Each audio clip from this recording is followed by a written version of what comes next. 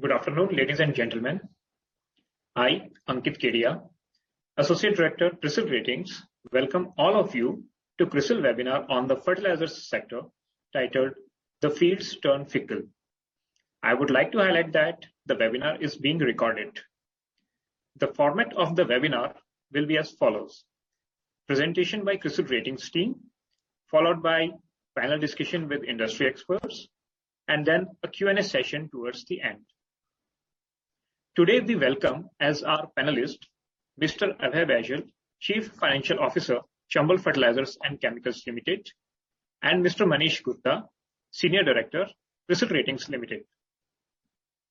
Coming back to today's theme, as most of you would know, the international prices of key fertilizers have more than doubled, led by supply constraints, geopolitical reasons, as well as high input cost as of natural gas.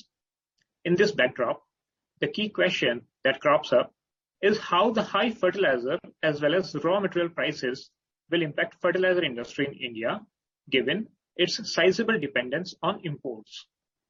Our presentation today will attempt to cover aspects such as impact of Russia-Ukraine, high gas as well as other raw material prices on demand and profitability of fertilizer players in India, and how it may translate into subsidy bill for the government for the fertilizer sector. Let us look at the key findings first. First and foremost, the impact of Russia and Ukraine war on the fertilizer import for India is expected to be moderate, since India's dependence on Russia is low except for the potash-based fertilizers. Additionally, India is trying to offset the impact by tying up with other countries such as Canada, Israel, and Jordan for meeting the requirements, and is also trying to establish alternative mechanisms for financial transactions with Russia. For sectors demand and supply, the fertilizer sales is estimated to have declined by 6% during fiscal 2022 due to uneven distribution of monsoon and unavailability of fertilizers in the international market, especially during the first quarter of the previous fiscal. We expect the sales to grow at a moderate pace of around 3% in the current fiscal, factoring expectation of a normal monsoon. Import dependency in urea is expected to reduce due to recently commissioned and upcoming urea capacities. However, for non-urea, the raw material unavailability constrains new capacities in the country, and so the imports shall continue. As for the subsidy, the raw material prices have jumped to an unprecedented level, and therefore the subsidy requirement during current fiscal is expected to increase further. The announced subsidy budget is likely to fall short by a substantial amount, and additional subsidy will therefore remain a key watch out for the sector. In terms of the credit profile of the companies, urea players' profitability is expected to remain stable, while the profitability of non-urea players will be dependent on the revision of NBS rates by the government, which is expected anytime soon. Therefore, credit profile is likely to remain largely dependent on additional subsidy budget for this fiscal, since inadequate subsidy budgeting may lead to high working capital requirements for the companies and weaken their debt protection metrics. Let us now understand each of these views in more detail, and I would like to hand over to Snehal for the same. Over to you, Snehal. Thank you, Ankit. Before we begin with the detailed presentation, let me quickly take you through the fertilizer ecosystem first. The Indian fertilizer industry is dominated primarily by urea and complex fertilizers. The fundamental difference between these two categories of fertilizers, apart from their nutrient composition, is the difference in the subsidy regime under which these two fertilizers operate. The subsidy dispensation for urea is done under product-based subsidy scheme, where the MRP is fixed by the government and subsidy is computed as the difference between the total price and the MRP. Whereas complex fertilizer operates under nutrient-based subsidy scheme, called as NBS scheme, under which government decides the nutrient-wise subsidy each year. Based on the announcement made by the government, the subsidy for different complex fertilizer is calculated for a particular fiscal. The MRP for the complex fertilizer is fixed by the companies. We have shown two scenarios, each for urea and complex fertilizer, to demonstrate the difference in the subsidy regimes. As you can see in case of urea, the MRP is constant, and in case of complex fertilizer, the subsidy is constant despite change in the total price. We will now move on to discuss the demand and supply dynamics in the sector in the next slide. In this slide, we have shown how the fertilizer sales has moved over the last few years, as well as the outlook. Fertilizer sales has grown at a CAGR of around 2.9% over the 5 years through fiscal 20, as shown in the chart. The demand for fiscal 21 grew at around 10% due to above average monsoon with good spatial and temporal distribution. However, due to unavailability of fertilizer in the international market and uneven distribution of rainfall, the sales was lower by around 6% during fiscal 22. Since the country continues to remain import dependent in both urea and non-urea segment, the impact is largely seen in the imported segment instead of domestic production. Going forward, we believe that the sales will grow at a moderate rate of around 3% during current fiscal, since the fertilizer consumption per hectare of arable land in India is far lower than the other countries. Also, we have seen that the complex fertilizer sales has grown at a higher pace as compared to urea. However, due to high raw material prices and availability challenges in the international market, the demand growth for non-urea fertilizer is expected to be slightly lower to around 2.5 to 3% in fiscal 23. This assumes normal monsoon and no major increase in the fertilizer prices during the current fiscal. Any significant increase in the prices by the players may impact the non-urea consumption going forward as well. Now, let us look at how the country looks to meet the increasing demand for fertilizer in the next slide. The left chart on the slide shows the import dependency on the individual segments. As you can see, the country continues to remain import dependent on both the urea and non-urea segment. Dependency is higher in non-urea segment due to unavailability of raw materials like rock phosphate and potash, while the dependency in urea manufacturing is towards the LNG imports. The import dependency in urea is expected to reduce in current fiscal due to ramp up of the recently commissioned capacities and upcoming capacities as shown in the right chart. The Gorakhpur unit of HURL was commissioned in December 21. Ramagundam and Matix fertilizer have started operations, and 2 new facilities in Barauni and Sindri are expected to come up during the current quarter. In complex fertilizer, availability of raw materials remain a constraint, and hence the sector has not witnessed any major capacity expansions over the past several years, while some debottlenecking projects have improved the production levels as well as operational efficiencies for the companies. Going forward, the government is now working closely with Department of Mining and Geological Survey of India to expedite the exploitation and ramping up of the production of phosphorite deposits, as well as the exploration of potassic ore resources in India. This may increase the indigenous production and reduce the import dependency for non-urea segment over the medium to long term. Overall, the import dependency for urea is expected to reduce to around 15%, while it is expected to remain around 25 to 26% for the non-urea fertilizers during the current fiscal. We will now move on to discuss the impact of Russia-Ukraine war on the supply aspects. Before assessing the impact, let us discuss the global trade dynamics and India's dependence on the countries for the imports. In this slide, we have presented the details of 3 key fertilizers which are imported in India, which includes urea, DAP, and MOP. Urea is the largest consumed fertilizer globally. China is the largest producer and exporter of urea, followed by Middle Eastern countries, while India and Brazil are one of the largest importers. India imports urea largely from China and Middle Eastern countries. Moving on to DAP, MENA region has the largest deposits of phosphates, and hence they are one of the largest exporters of DAP. They, along with China and Russia, form around 75% of the exports globally. India imports DAP mainly from China, US, Saudi Arabia, and Morocco. In terms of MOP, Canada, Russia, and Belarus have the largest deposits of potash, and hence they are the largest producers and exporters of MOP. India imports MOP from Canada, Russia, Belarus, and other Middle Eastern as well as European countries. In the next slide, we will show the trend of the import dependency of India on the Russia, Belarus, and Ukraine. In the left chart, we have shown the trend of total fertilizer imports from Russia, Ukraine, and Belarus. As you can see, the imports have largely remained in the range of around 10 to 12% in most of the years. The dependence is higher, around 30% for the potash-based fertilizers and raw materials specifically, as shown in the right chart.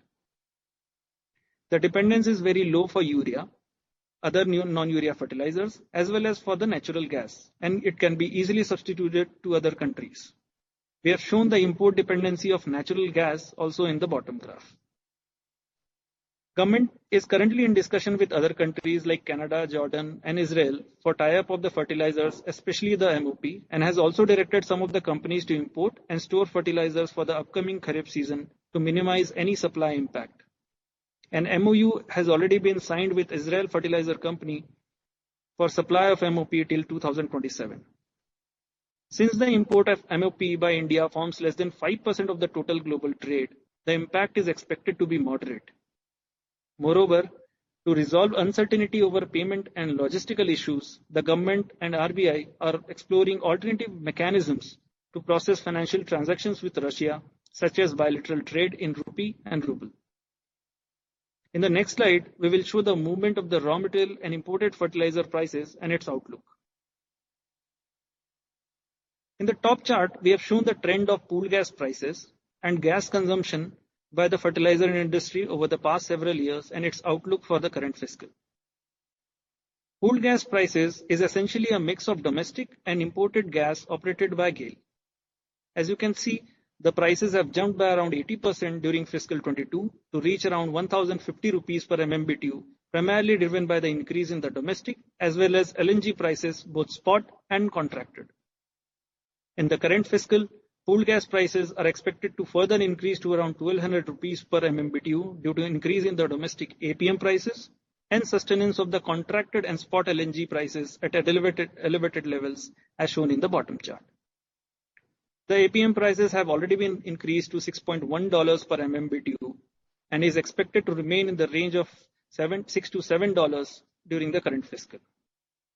Overall, with this increase in the pool gas prices, the manufacturing cost of urea is likely to go up in the current fiscal. In the next slide, we will look into the imported raw material and fertilizer prices and outlook for the same.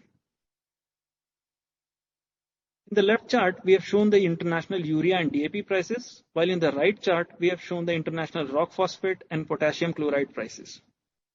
As you can see, the prices have started increasing since first half of fiscal 22, primarily due to increase in the global energy prices and export ban by China, which is one of the largest exporters as shown previously.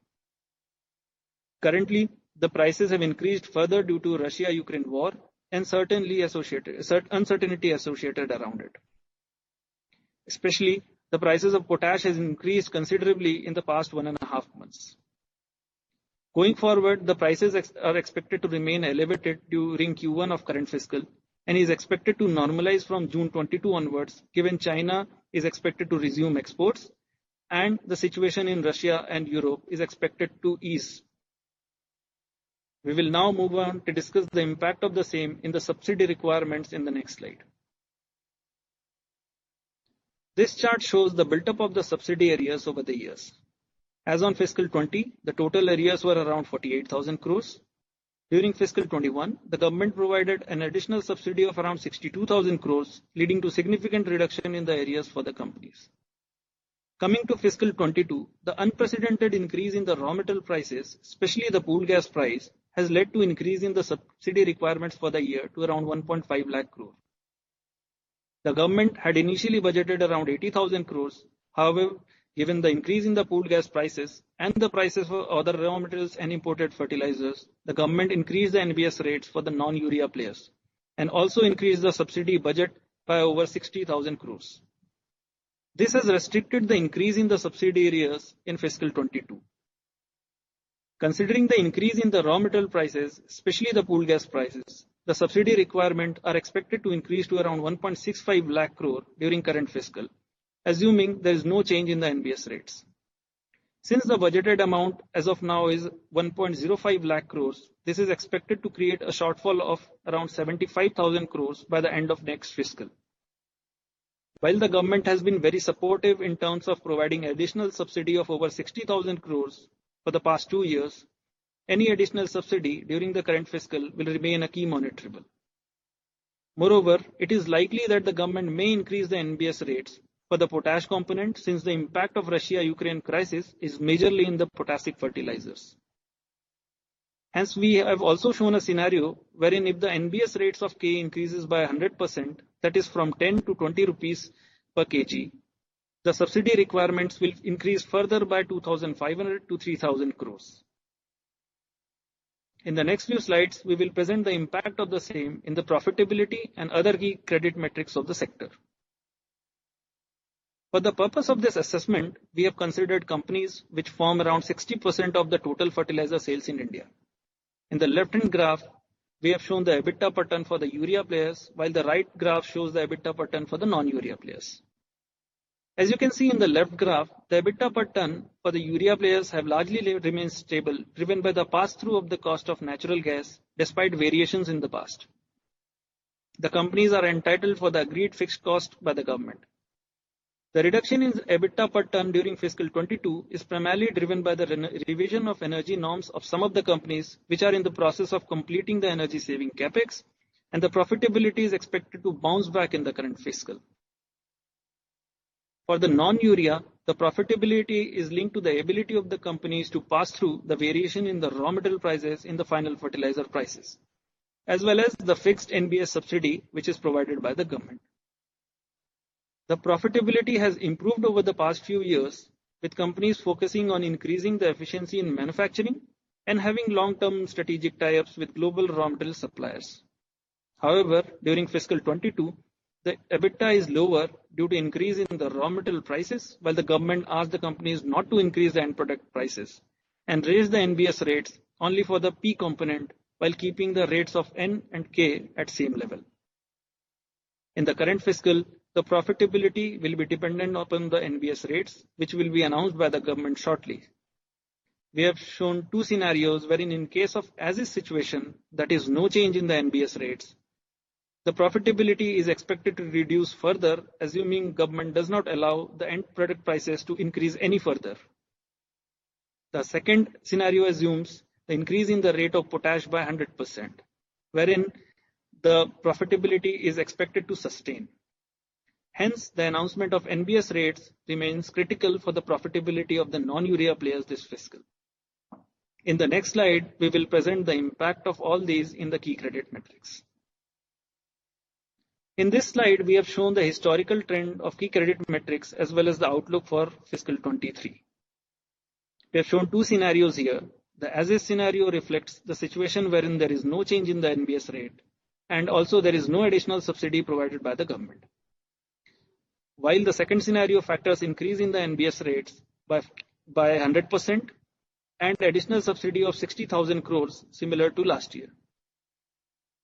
The left graph shows the trend of interest coverage ratio, while the right graph shows the debt to equity ratio. As you can see, the credit metrics improved substantially during fiscal 21 and fiscal 22 due to additional subsidy from the government, which resulted in lower working capital borrowings and interest expenses for the companies. In the next fiscal, additional subsidy will keep the credit metrics afloat, while absence of additional subsidy will result in increase in the working capital borrowings and interest expenses and subsequently bring back the metrics to near previous levels.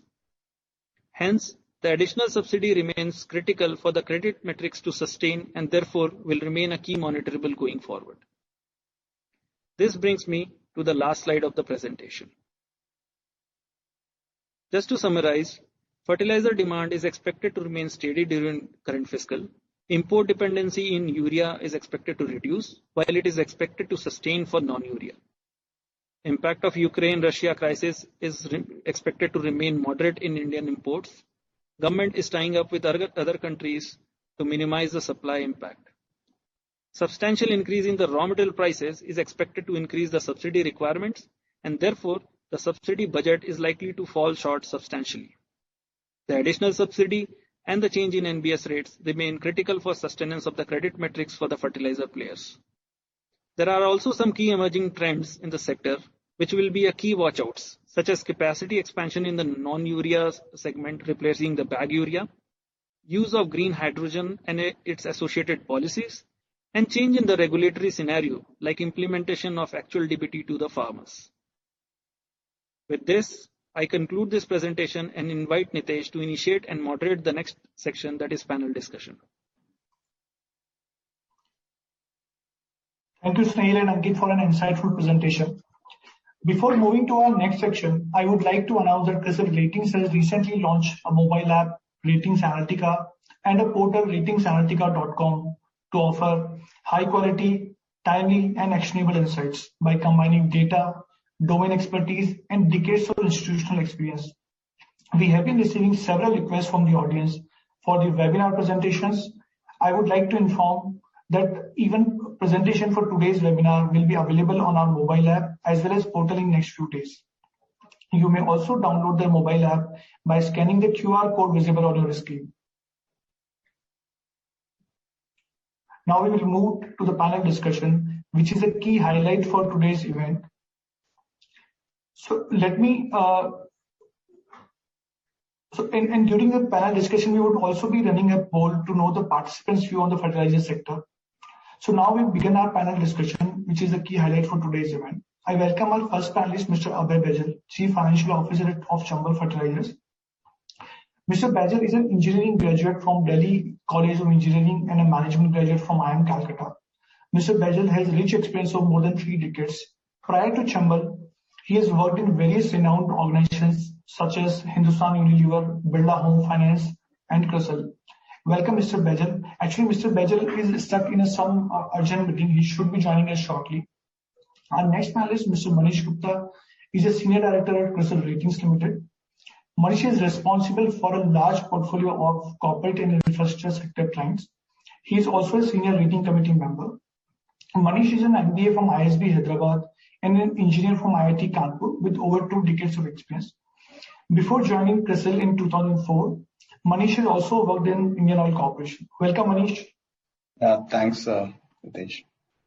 Once again, we thank both the panelists for joining us today. And as I said, Mr. Baijal should be joining us shortly. So until then, there are a lot of questions from the audience which you have taken at the time of the registration. I thought let's discuss those questions first. And Manish, the first question I would request if you could take up. So the question is largely coming on the subsidy budget, because in our presentation also we did talk about the subsidy budget of 1.05 and the likelihood could be higher. So what's your view on the subsidy and how do you see the subsidy budget panning out for this year? Yeah, I think as you guys rightly mentioned, subsidy budgeted for this year is just a little above 1 lakh crore. And this is going to be definitely falling short of the requirements for this year. I think our present estimates suggest subsidy requirement of around 1.6 lakh crore in the current fiscal. We are already seeing the pool gas prices rising as high as $18 per MMBTU in March. We expect that these high gas prices may continue at least for a couple of quarters more. And may fall down subsequently. But so this is what we are currently baking in when we are saying 1.6 lakh crore for the current fiscal. However, in case the gas prices still remain high or at the current levels, this subsidy requirement can go up to as high as 1.8 to 1.9 or even touching 2 lakh crores, which will be like a double of the subsidy budgeted for this year. So that's at least what we're seeing at this point in time on subsidies, Ritesh. Thanks, Manish. And Snehal, if I can address the next question to you, and this question has come from Mr. Amitabh Chakravarti, MD and CIO of Pitara Capital. So his question is, how DAP or phosphate pricing outlook in India currently unremunerative for manufacturing or trading? Yeah, thank you, Nitesh. So basically, the DAP prices have recently been already increased by the companies few days back. And this is primarily because of the increase in the input cost. While the government has not yet announced the NBS rates, however, the further increase in the prices may fall short for the non-urea players. And the NBS rate announcement will certainly remain a key watch out here. and that will play a key role for any further increase in the DAP or the non-urea fertilizer prices. So as soon as the government announces the NBS rates very shortly, which is expected, probably we can see the impact on the prices. However, we believe that the government has been supportive in terms of controlling the prices, just like last year. They have been requesting the companies and the players not to increase the prices and supported farmers to that extent. So hence, if there is a substantial increase in the NBS rates by the government, probably we could see that the prices remain under control for this fiscal. Okay. Thanks, Neil. Just a connected question, Manish, and just coming back to you. And this question is largely on the profitability. If we see, as Neil was also saying on the NBS rate, etc., that's a key input from a profitability point of view. So what's your outlook on the profitability for urea as well as non-urea? Yeah, I think you're right. I mean, the profitability impact will be different for both urea and non-urea, as you rightly mentioned in your presentation that the business models per se are also different in terms of subsidy. So for the urea players, the key component impacting the margins is natural gas. Here, the variation of this gas prices are passed through to subsidy bills, and hence we do not expect the profitability to be impacted for the urea players. Margins still may vary, and that variation can be a function of the actual energy consumptions which are there vis-a-vis the norms which are set up by the government. We have seen that some of the companies have recently completed their energy saving capex, and hence actually we may see an improvement in profitability for urea players in the current fiscal. So this is for the urea side. And coming to the non-urea players, here subsidy is fixed and players are free to change their MRP to reflect the input costs as well as the competitive scenario. So as a matter of fact, here the companies have increased the prices by over 10% just a few days back. We, however, believe that this may not be adequate to offset the entire increase in the raw material cost that we have seen. Last fiscal also, we have already seen a dip in the profit margins for the non-urea players since rates were increased only for the P component, as was also highlighted by Snehal. Going forward, to maintain profitability levels, either the NBS rates needs to be revised by the government in line with the rise in the raw material costs, or the companies would need to increase the prices. So both of these aspects will be important and critical, and will be a key monitorable for the non-urea players to sustain their profitabilities. This is what as of now we are seeing on the profitability for these fertilizer players.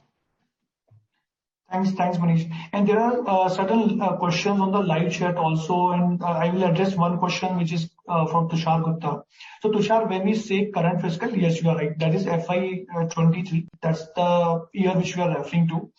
So there are questions on the green hydrogen, and let me address that question. And the question is from Amol Singh. So what is the expected impact in cost of fertilizer with the introduction of green hydrogen? And Amol, let me address this question largely from the urea manufacturing, because the gas is the key component in the urea manufacturing. So as you know, the urea is the manufacturing is more like a cost plus. So today, whatever the investment has been done, that's being reflected in the price or the pricing mechanism rather.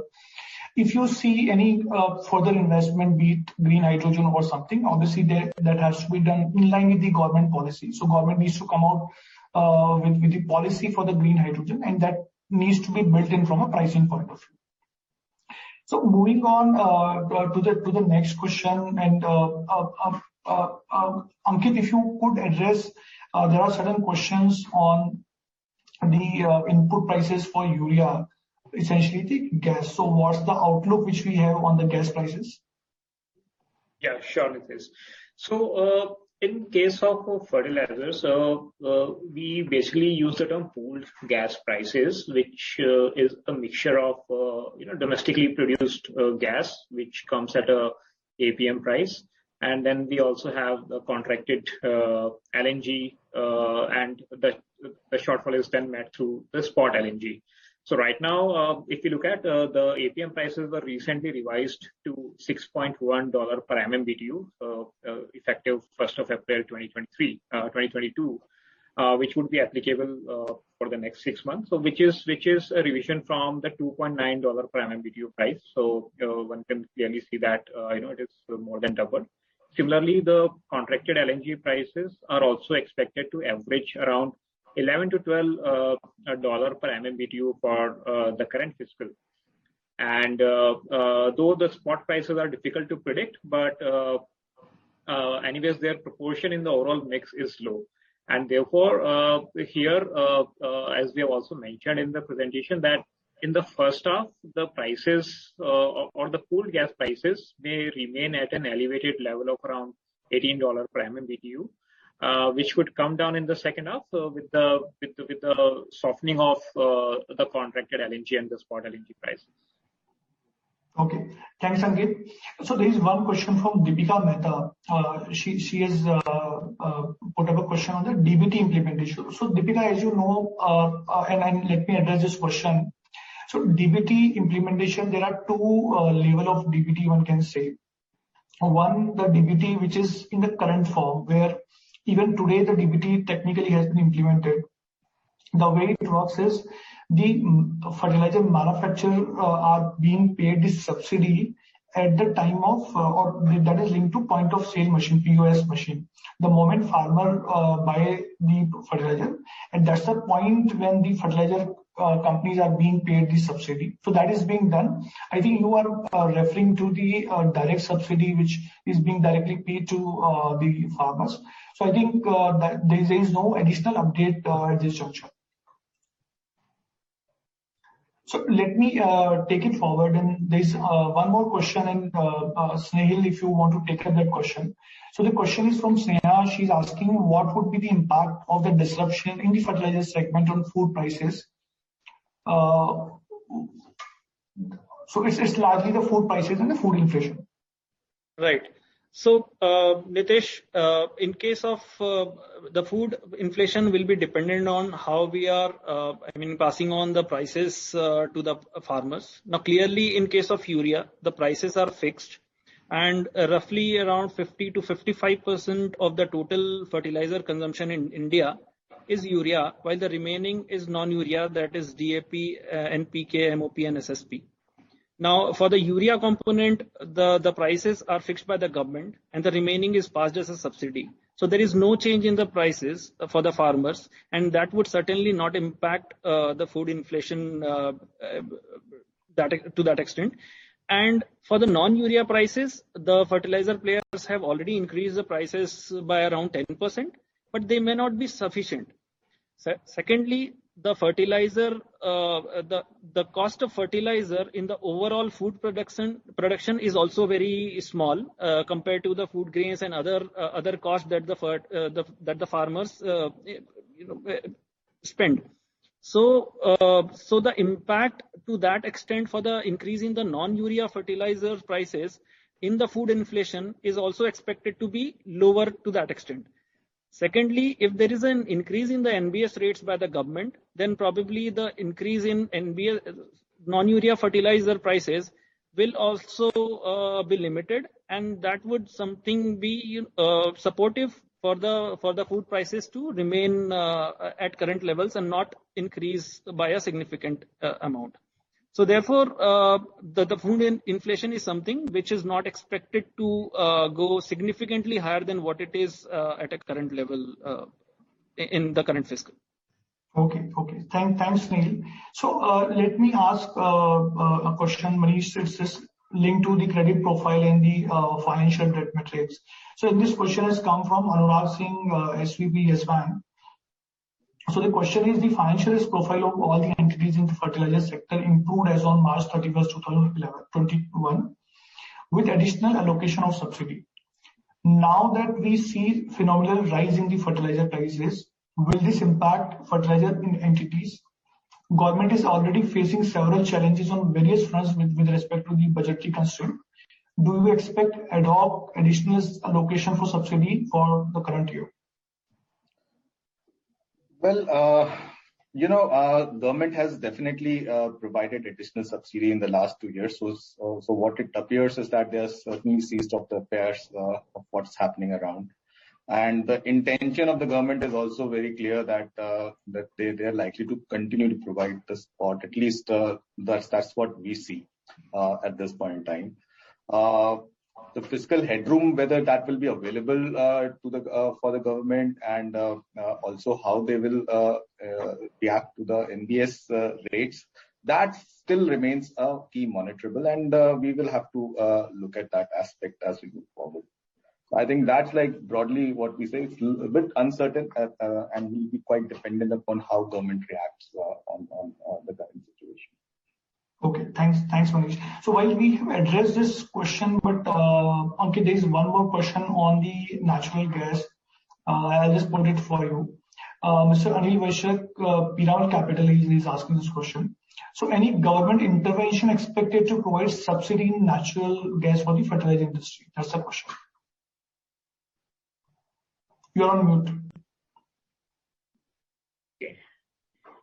Yeah. So sure. So the government already, provides support through subsidy to the fertilizer company, and that is, to compensate for the natural gas prices. So that support is already there, and we expect it to continue. That's right. So, Anilji, the answer is that the natural gas prices for urea manufacturing is already passed through. So whatever the pooled gas prices, that is being built in, and while the retail price remains the same, whatever is the delta is being compensated by government directly to the manufacturers. So, Manish, there is one more question pertaining to the credit profile. The audience is asking that given the significant strengthening of the balance sheet in last 2 fiscals, benefiting from the adequate subsidy or other additional subsidy, and we have seen the clearance of the area, which is a key issue from a credit rating point of view of the fertilizer companies. So do you see the reversal of these improvement as subsidy will mount up for the government? And what's your view on the credit profile of fertilizer companies? Okay, sure. Thanks, Nitesh, for asking this question. I would say that, under budgeting of the subsidy as well as increase in receivables, this has been an industry level issue for long. We have seen that subsidy receivables have been as high as 200 days until fiscal 2020. This actually led the fertilizer companies to borrow heavily in the past for their working capital needs. And apart from that, this not only led to increased financial leverage, but also results in higher interest costs, which eats into the net profitability of fertilizer players. Hence, this definitely is a credit issue, and it's an important monitorable for us. Now, again, repeating the point that giving due credit to the government, I think they are seized with the matter, and they provided almost 1.2 lakh crore of additional subsidy in the last 2 budgets. This resulted in substantial reduction in the subsidy receivables, and consequently, the leverage has also come down quite materially. Having said that, the level of subsidy receivable will still remain important monitorable insofar as credit quality of the fertilizer players are concerned. This sensitivity around receivables has only increased in the current scenario because we're yet to hear from the government on how they will be reacting on the situation. In case of any lower incremental allocations by the government, we may see increase in the subsidy receivables and thereby debt levels for the fertilizer players. Having said that, we also factor in that these receivables are backed by the government, and there is a track record of support available, such as additional subsidy or a special banking arrangements and all. So hence, there is some bit of a confidence that we build into this and not treat it as a normal receivable. But having said that, continued high receivables may restrain the financial flexibility of the companies and eventually impact the credit profile of players as well, and hence it's an important monitorable still. Thanks, Manish. So both subsidy as well as the NBS rate are the monitorable. Good afternoon, Mr. Bajal. Sir, you are on mute, it seems.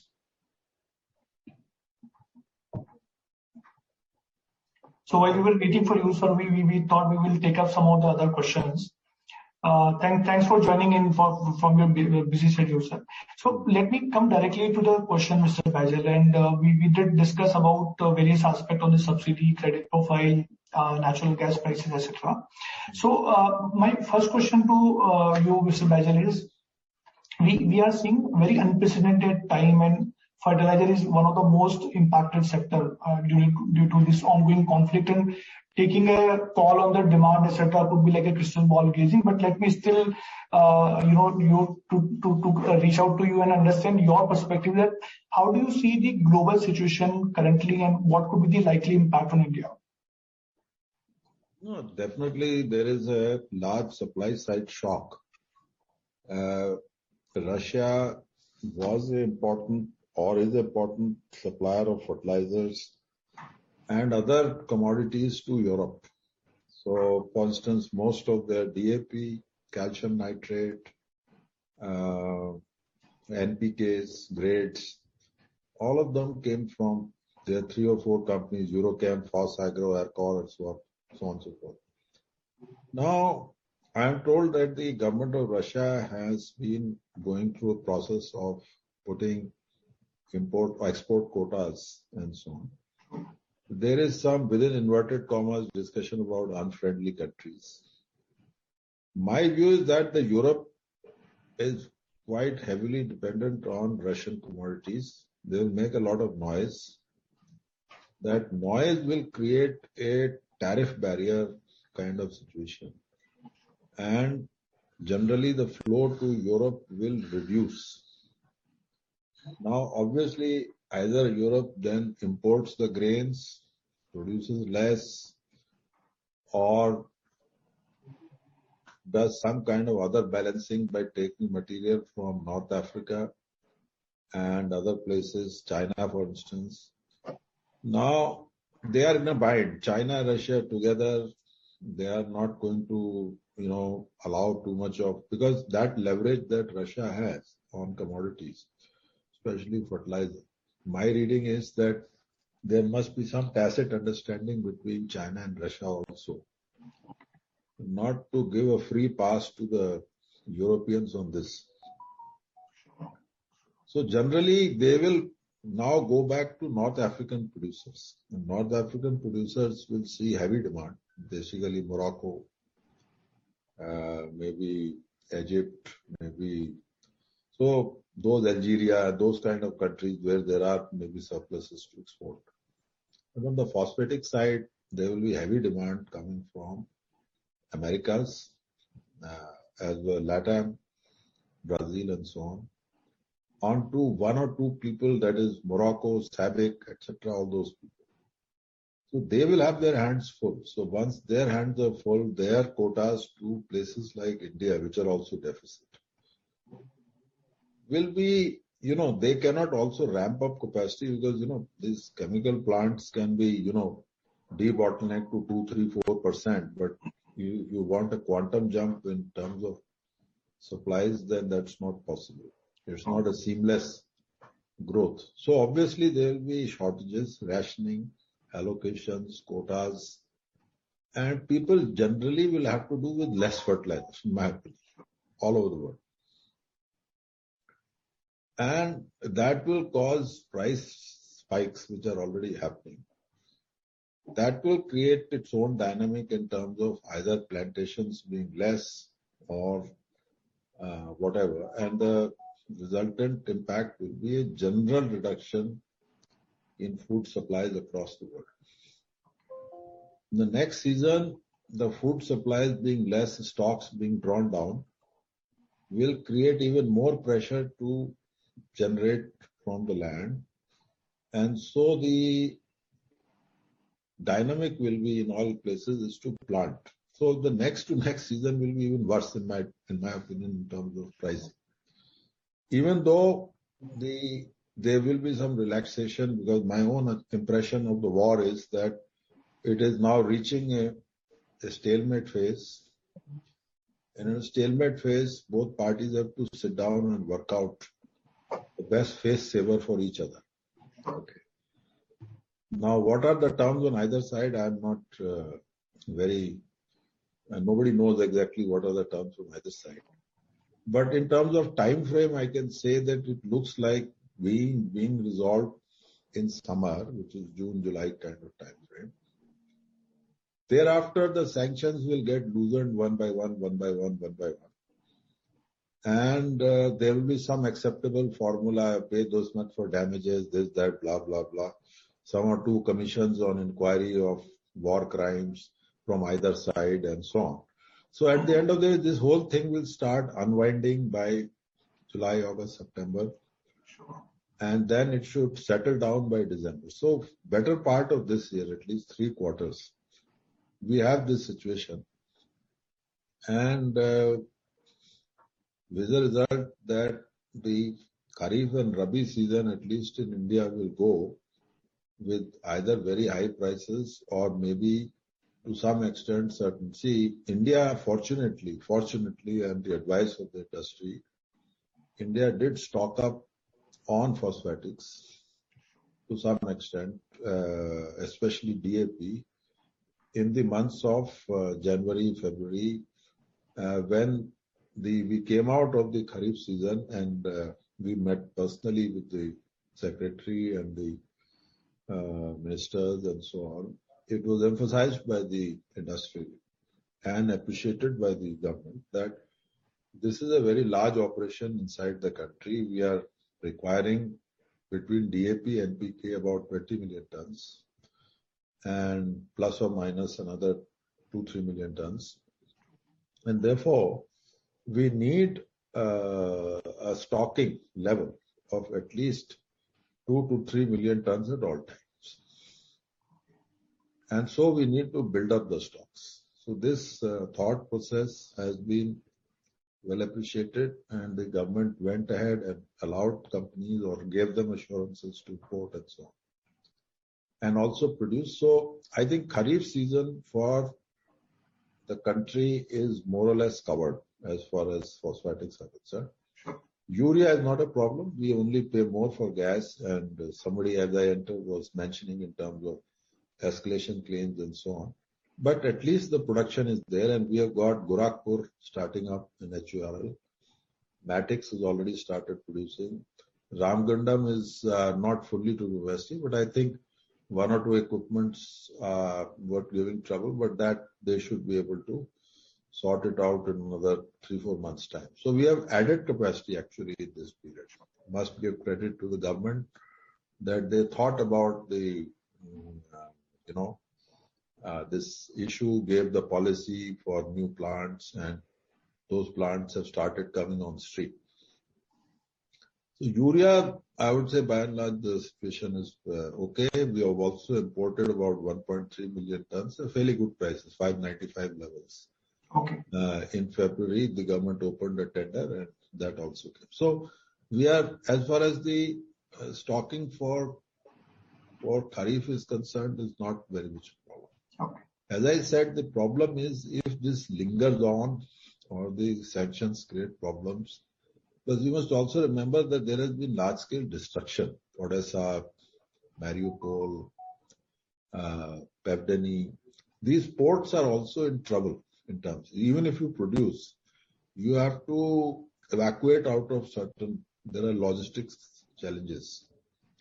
Now, I do not know exactly what the situation is in Black Sea, but Black Sea generally is out.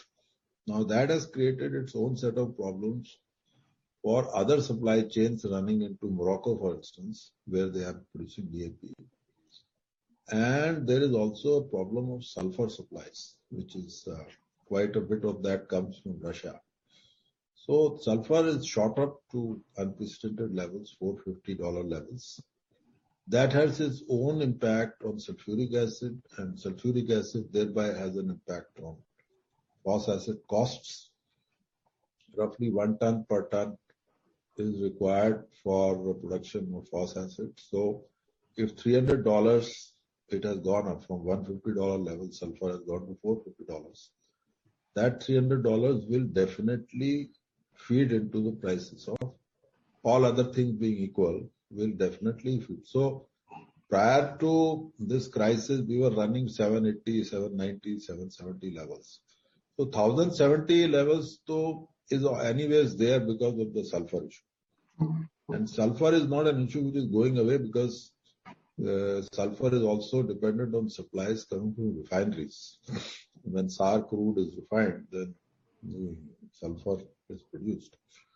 And you know that because of disruptions that have happened in COVID and so on, plus move for electric vehicles, and now this supply is not coming from Russia and all that, or lower running of refineries, middle distillates and so on. As a result of that, you know that there is another crisis which is there in Europe, is diesel crisis.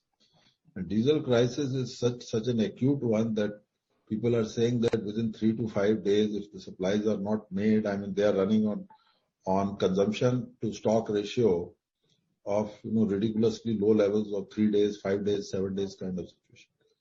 So with that being the case, the sulfur supplies are tight and will remain tight at least till the end of the year. So we are looking at a very high cost phos acid, which feeds into high cost DAP, and the same price at the same time because of the disruption in ammonia supplies. There is also another cost driver. So everything that is about phos acid, which is sulfur, and on DAP with respect to ammonia, both are getting hit and driving the prices up. And so will also with all other NPKs, at least till October, November this year. That's my own impression. Thanks for the... Yes, sir.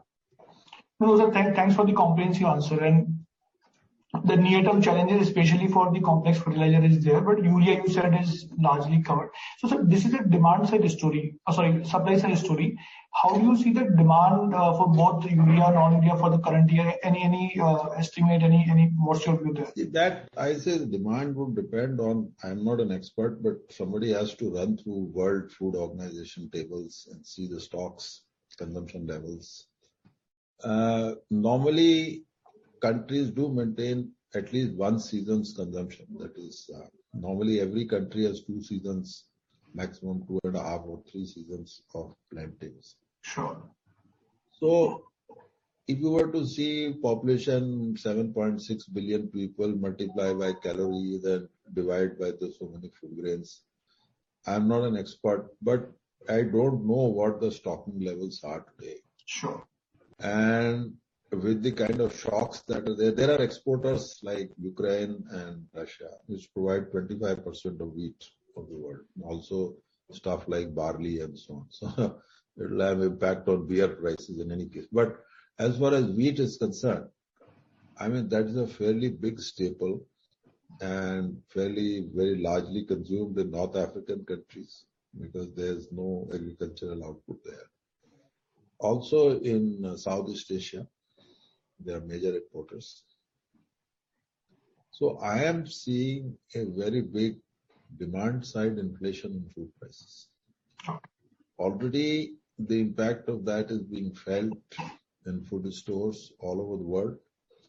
And I would say that food inflation would be a major concern for many countries, especially in Africa, where their purchasing power is less. And we could witness towards summer food riots, starvation level situations in terms of stocks and so on. Now, what does it have to do with the demand? Obviously, once the demand goes up, prices go up, farmers will, so-called in the words of the US Department of Agriculture, get price signals to plant more. The plant more will feed into more demand for fertilizers. So my feel is that that's how I said that even going forward, the demand will pull the prices even if supply starts normalizing. And this interplay between demand and supply will somewhere settle around mid of 23 or so on if all things go well. And there's no crystal gazing available with us to tell us how this situation is going to be. And I think the entire situation will re-stabilize to previous levels in 23-24 second half kind of situation. This year is the year of the shock. The shock is traveling around the world at the moment as we speak. It is causing its first order effects. Second order effects will come in another 6-8 months time and then start dying down. So it's like that kind of a wave which is traversing the markets. That is how I see it. So I think a very, very important point which you raised from a demand as well as on the supply from a global point of view. But in the Indian context, if I just put it, and especially I would say that from the NBS rate, because that's where you also pointed that the disruption would be higher. And we are yet to see the increase in the NBS rate. And obviously, in our projection, we did factor in doubling of the the NBS rate for the potash from 10 rupees to 20. And again, it's an estimate at this juncture. But what's your view in terms of, let's say, the rate? Obviously, difficult to gauge the rate increase. But let's say, whatever the situation, would you see that the companies would be able to pass on the increase to the farmers? I would say that this is another year where the companies will have to satisfy themselves with moderate margins. Sure. Given the fact that the government is exercising some kind of, I would say, legitimate control on the retail prices, whether said or unsaid. Sure. Now, obviously, its fallout has to be on the NBS rates for subsidy, which we expect are to be such that which should cover current costs, maybe future costs, and even some kind of reasonable return and so on. Now, that will put big strain on government finances. Now, if the government has to take a call that there is a question of availability and also a question of supplies and the question of compensation to companies who are either producing or importing. So government will have to balance this within the equation. That's true. And they will have to continue to have the trust of the company, I'll put it this way, that they will supply them or grant them that adequate subsidy so that they are not out of pocket. And because if there is any time a feeling with the company that they will be out of pocket, they will stop importing or producing. Very true. So it will then impact the supplies, and you must understand that, for instance, as far as importers are concerned, they still have one lever of control. But insofar as the producers are concerned, they have to be continuous in their production process. That means even as we speak, they are importing material, rock, sulfuric acid, ammonia, etc., not knowing what exactly will be their revenue, given the fact that the NBS rates are not yet finalized. So it's a toss-up, and you can't blame the companies for clamoring for a conclusion on this issue, but the government has its own reasons. They are also waiting and watching and seeing how the things play out. They don't want to preempt, and they don't want to be too late either. They have to give some assurance and at the same time not give a signal to the world market that they have an infinite put on the government of India. That whatever price they give, there is a put option that they have. At every price level, there is a put option. So then, otherwise, then you are only writing checks for the rest of the world. So that is also one of the concerns. Okay, if prices rise, then how much and what should be the level to the farmers? Now, level to the farmers is also a political question. It's not merely a economics question. So it's a complex interplay of factors, but my feeling is that the government are well aware that the companies have told them in no uncertain terms that if you don't give us a proper understanding, I will not say pricing, understanding. By the middle of April, then there is difficulty to continue. Nobody can keep on taking unlimited risk and strain their balance sheets. There are boards, there are rating agencies, there are ratios, there are liquidity ratios, there are all kind of ratios and coverage ratios. All that can get impacted if the proper decision is not taken, because unfortunately this is also the year end and where the audits will have to be done and publishing of annual results will have to take place. So at that point of time, all the measurements are done, relevant measurements are done. And nobody wants to spoil his financial track record. The government is aware of all that. And therefore, I think some resolution on this issue should be available 10-15 days time, my assumption. That's really comforting, and in fact, just Manish was saying the same thing, that the way we also do the rating, we factor in that these are sovereign receivable, but at some point in time they need to get liquidated if they are building up. No, that one part is the cash flow, the other part is the commitment. See, here is a question of what is the commitment of the government in terms of the number. Financing that cash in and out is a different issue. That is, companies can manage that. But if you don't even know what exactly the number will be, then there is closing the annual accounts itself will be an issue. Moving on to the maybe one more question we can take up given the interest in the interest of time. So the question which is coming in, even many of the audience have asked this question, and if you look at as India, we have a significant reliance on the import of the fertilizer. So what are the steps government or the industry is taking to augment the domestic production? That's part one of the question. And we have been building a lot of alternatives such as biofertilizer, nano urea, green hydrogen. So if you could share your views on both these aspects. My view, let's start with the bottom heap first. Nano urea, biofertilizers, green hydrogen. Sure. Green hydrogen will lead to ammonia. At the end of the day, there's no difference. With the hydrogen obtained from natural resources like wind and this and that, it all depends on what is, and you have to do it by electrolysis of water. So electrolysis of water is a very energy intensive process.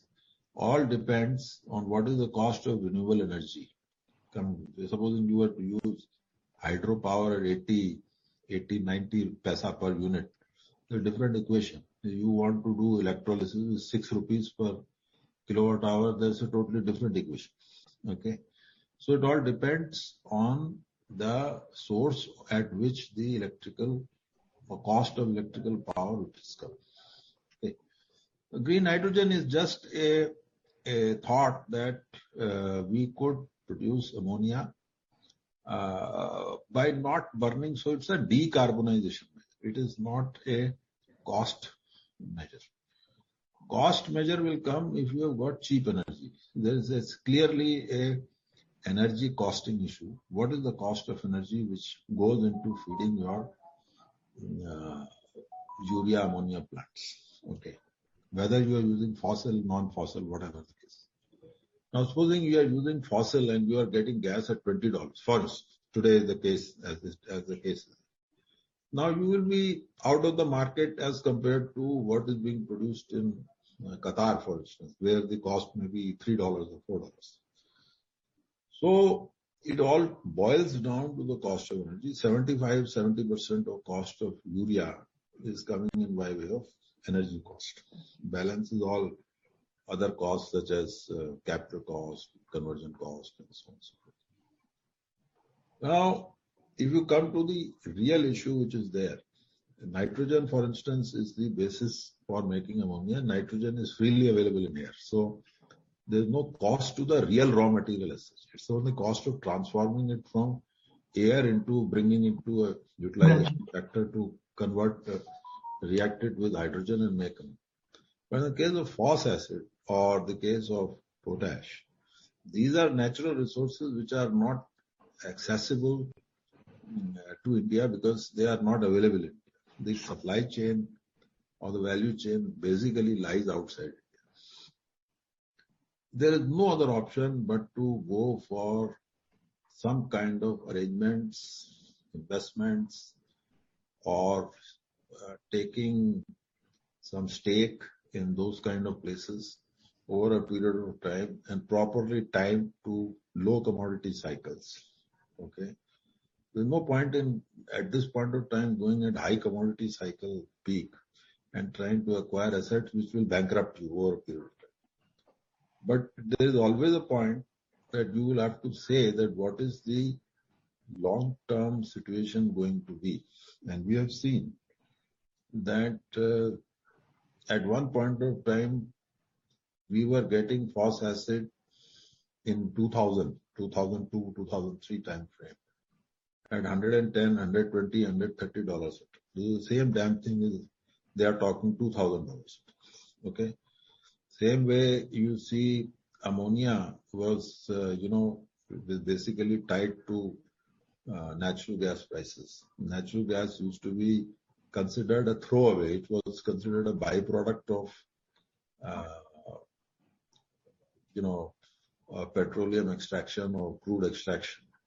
And that was associated gas. But gas came into its own the moment technology developed in order to transport it, liquefy it and transport it and create supply chains on the basis of floating, putting it into ships and then taking it out, then regasifying, then all that kind of thing. So that is how they unlocked value in natural gas. Now natural gas by itself has now become a rival to crude to some extent. We are using it in transportation, we are using it for cooking, and we are using it for fertilizer and so on and so forth. Okay.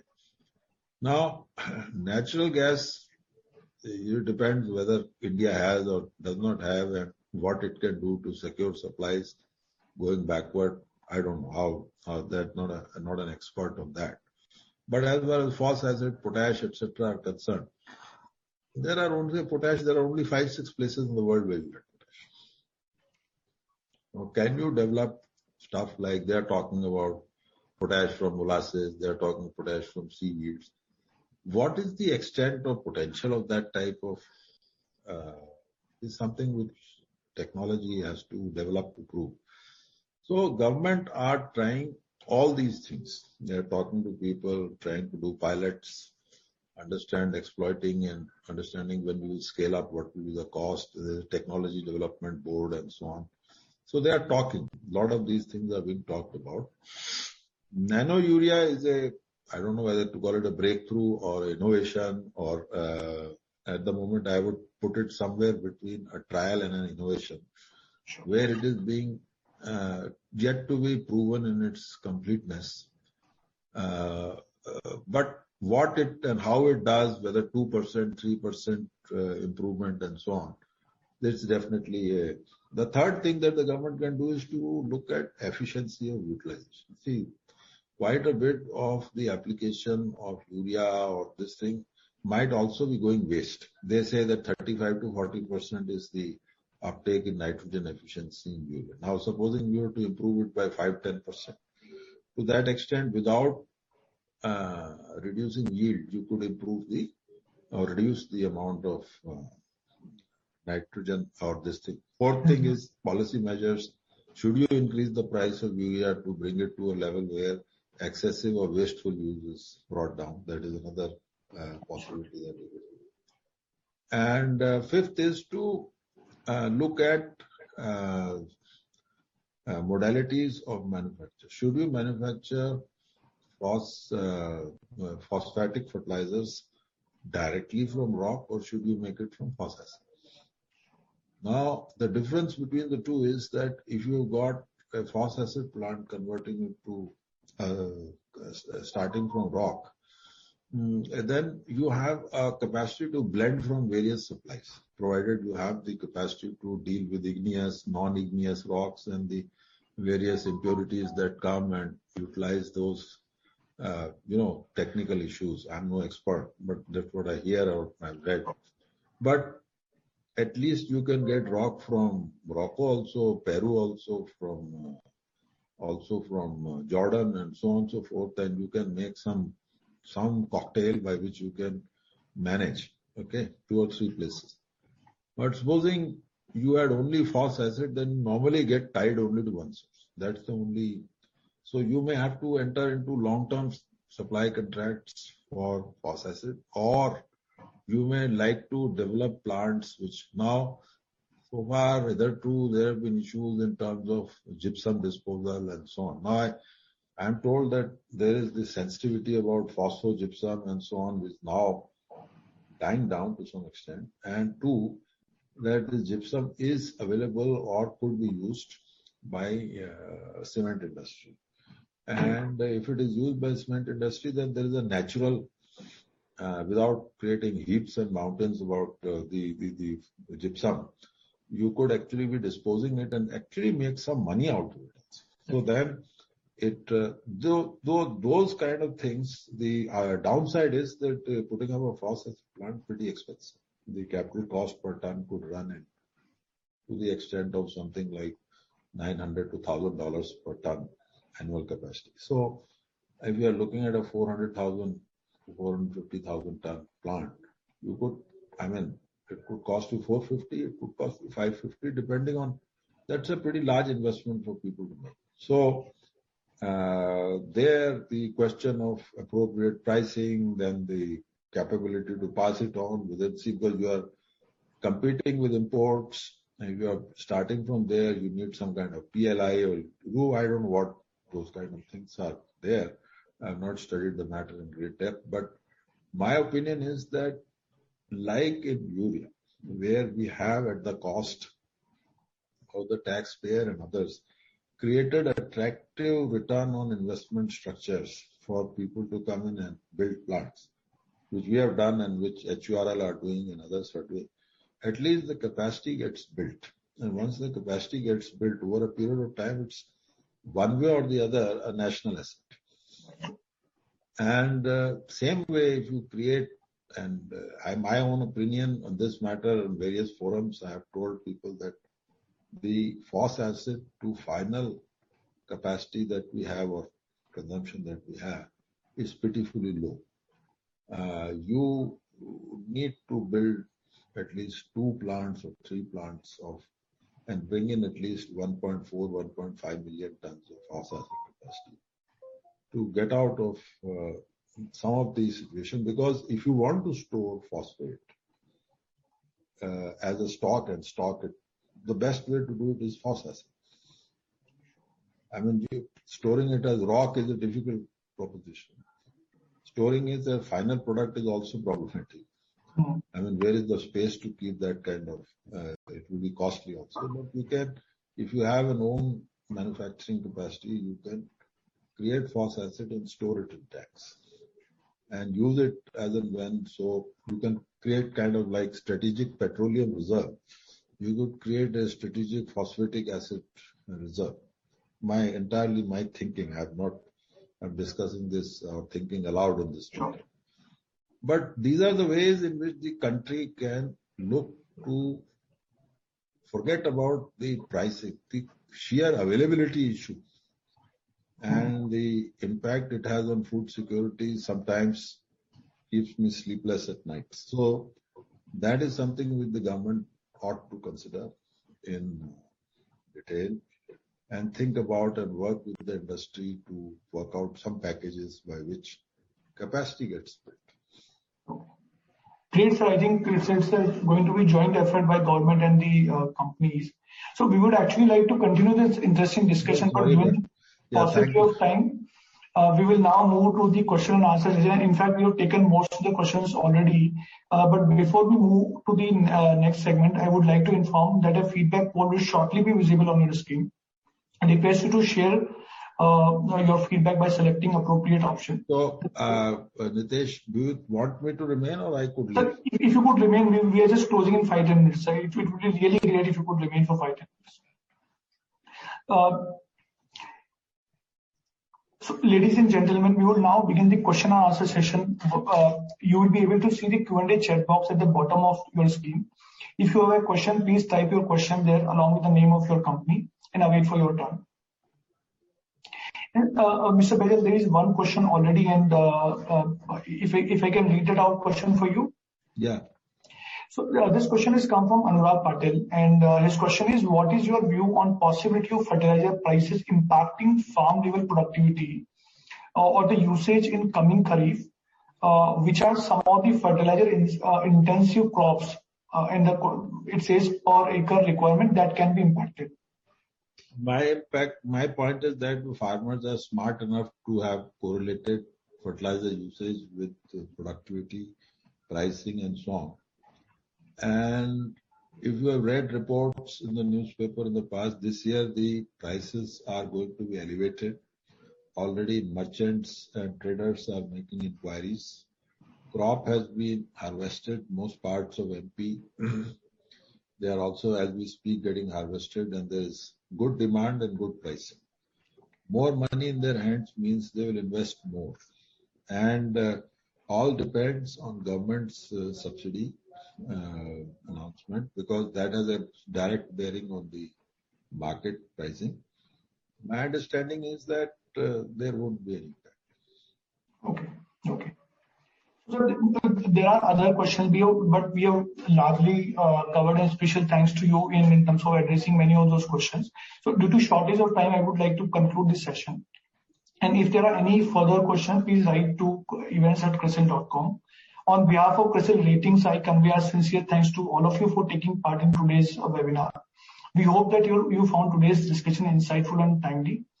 We also hope that your queries have been answered satisfactorily.